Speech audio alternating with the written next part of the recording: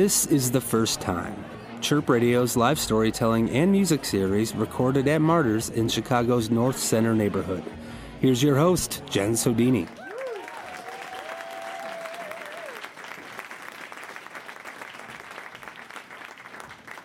Guys, up next, we've got Britt Julious. She's a writer. She writes for Vice. I know, guys, give it up. She writes for Vice, ELLE. She's the editor for THUMP, the electronic music Vice part. Guys, it was an honor. I once did Funny Haha with Britt, and I was like, she will be mine for the first time. Britt Julious, everybody.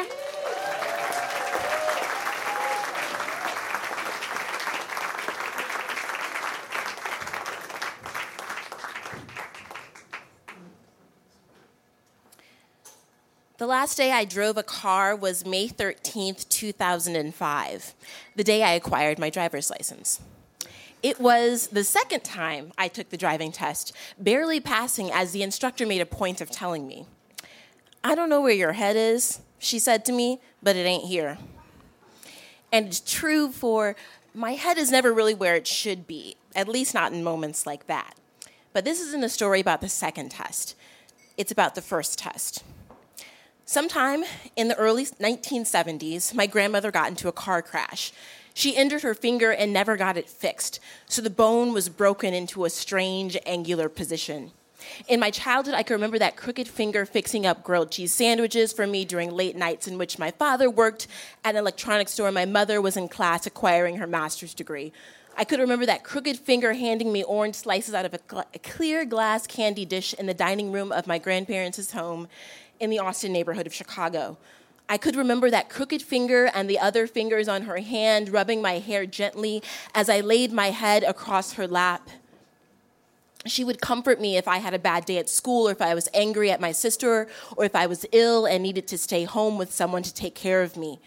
Her hand and my mind became ingrained in me as a source of comfort and home during years when our home lives were equally split between the safety of our grandparents' house in the city and the supposed safety of the suburbs. As a child, I used to touch her hand, fascinated by it. It always looked like she was in the process of doing something. I never considered the reality, which is that she was not in the process, but rather stopped short. She was not going somewhere. She stopped going anywhere altogether. Driving was always strange for me. I didn't feel a strong need to get my license like my peers. My mother enrolled my sister and I in school years earlier than our peers. So I was always at minimum 1 year younger, but most likely 2 years younger than the people in my grade. So the prospect of driving didn't feel this yearning in me, for my friends just took me wherever I wanted to go. But during senior year, my school dean called me into her office one afternoon and told me students were not allowed to graduate without a driver's license. I know now logically at age 29 that what she said made no sense. She had, I later learned at the age of 26, made a deal with my parents to lie to me and tell me that I would not be able to graduate without getting my driver's license. I was an impressionable teenager, though. And so I took her at her word and signed up for a class at a dingy storefront driving school 2 blocks away from my childhood home. Most of the people in my class were far older than me. They were required to take the course after facing license suspensions or DUIs in court. One class once a week for a few hours every afternoon. What was the problem? But weeks later, in the car with my driving instructor, he began to yell at me. "Why are you messing this up? Don't you want this? Don't you want to be free?"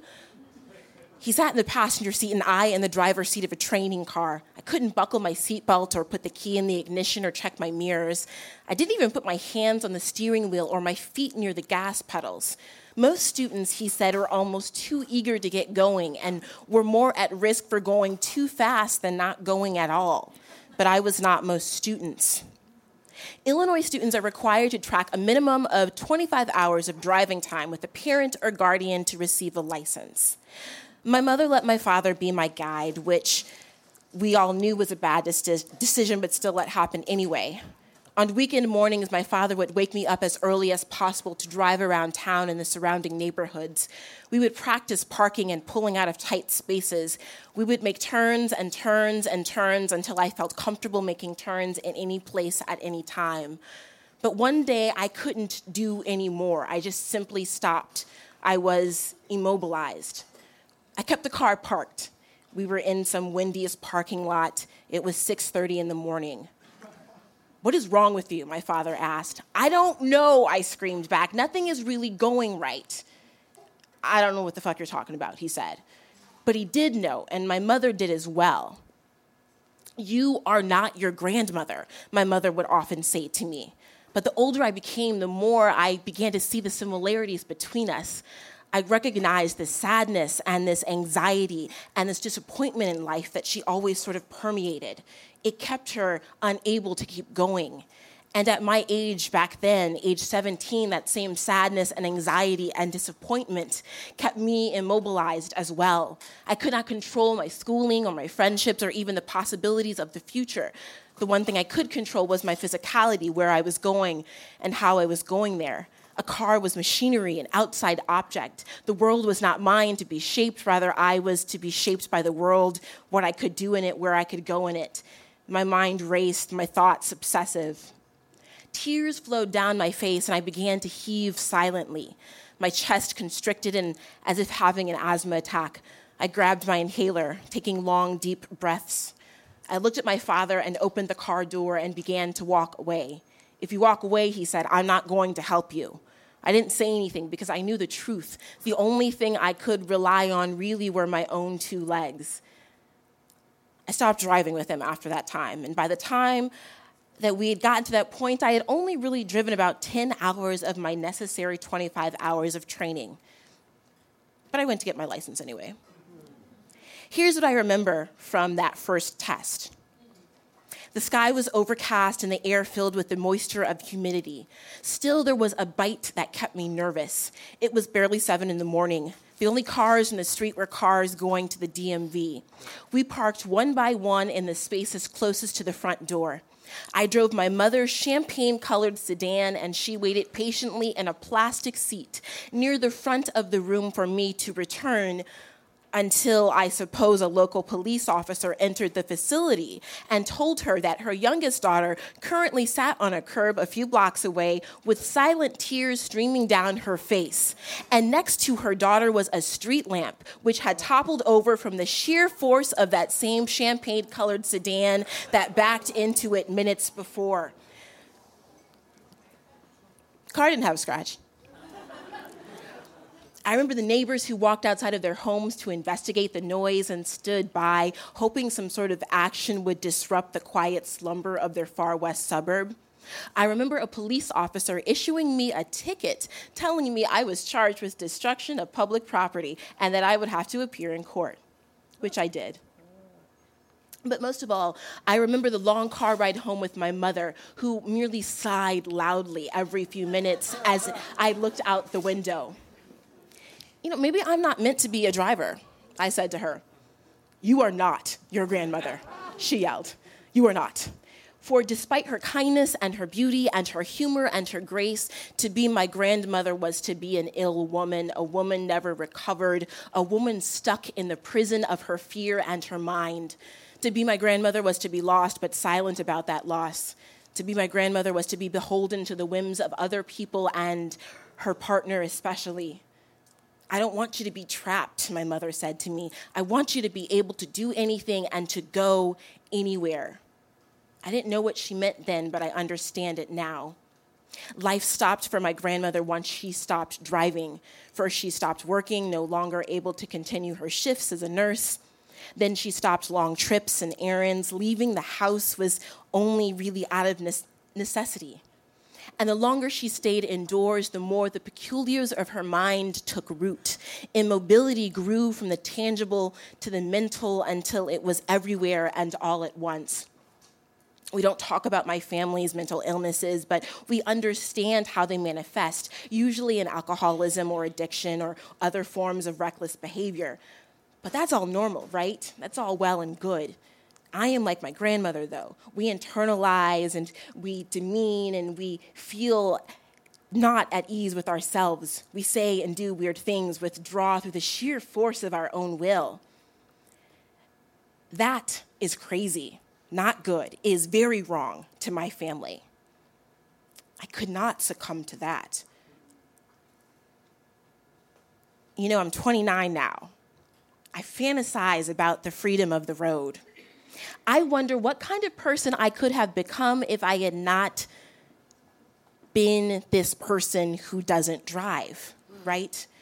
I think about all the ways I could have reinvented myself if I had the comfort of thousands of pounds of steel to remove me from the invisible walls of the city of Chicago.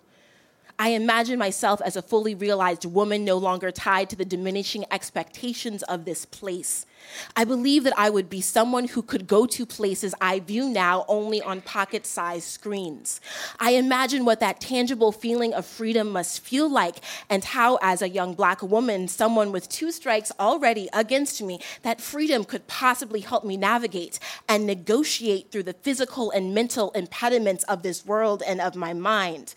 I didn't know it then, but I know now how powerful freedom is, and how I have lacked the freedom to just be someplace else, the freedom to be myself, the freedom to drive, to go away, to not be here.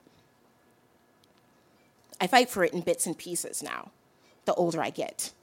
But none of it is equal to that freedom of not being here.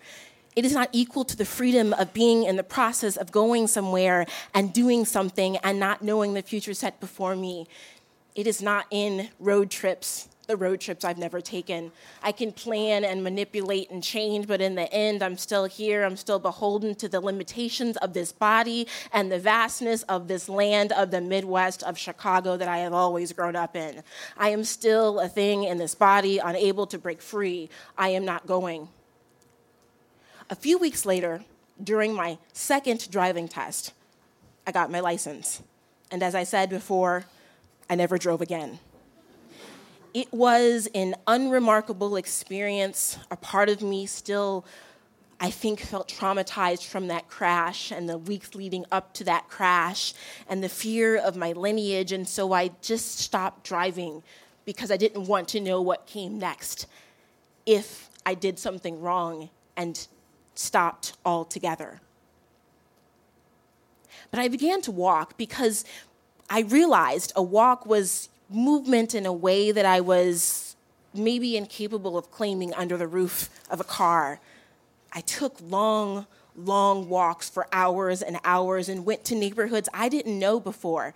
And when I moved back to the city after originally being here in my childhood in the Austin neighborhood, I left the West Side, which I knew so intimately, block by block, and walked on the North Side and the South Side to places I was told I should not go because they do not want Black people like you there. A walk is and was an instructional manual for me. This is how you survive in a world that excludes, that thrives at breaking you down, that wants nothing more than to see you cower. You push through it. You show them everything you have. You be the best without question. You keep going. A walk is physicality, is control over the body, is a subconscious mental negotiation from one place to the next. It is going. I am still going. I began to walk with purpose, for to move and to walk with purpose is to rebel against the world that manipulates how we exist within it, and also the world we create within our own minds, the obsessive thoughts that keep us from going anywhere, the depression that keeps us crippled inside of our bedrooms for days and weeks on end.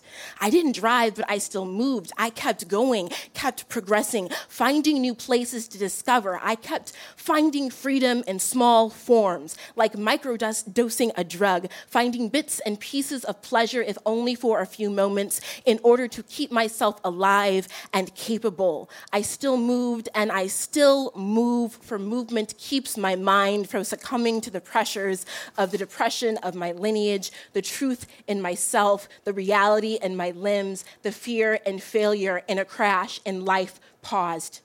It is not a perfect solution, but I crave it. Going is the chance to take back what my mind has taken from me, what I don't really have behind the wheel of a car. I keep a long stride, a straight back, a head held high. I do so and do not let go. I cannot afford the alternative. Thank you.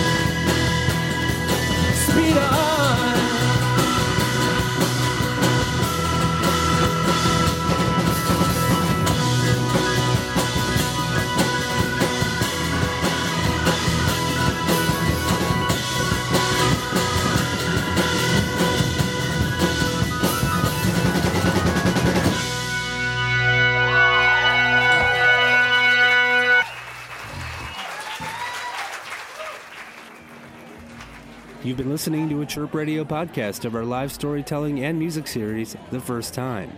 Our storyteller was Britt Julious, and the First Time 4 performed Motor Away by Guided by Voices. The First Time 4 is Steve Frisbee, Liam Davis, Gerald Dowd, and Scott Stevenson. To hear more First Time pieces, check out the series website, firsttime.chirpradio.org. And you can find other podcasts produced by the station at chirpradio.org/podcasts. Chirp Radio. Hear what's next.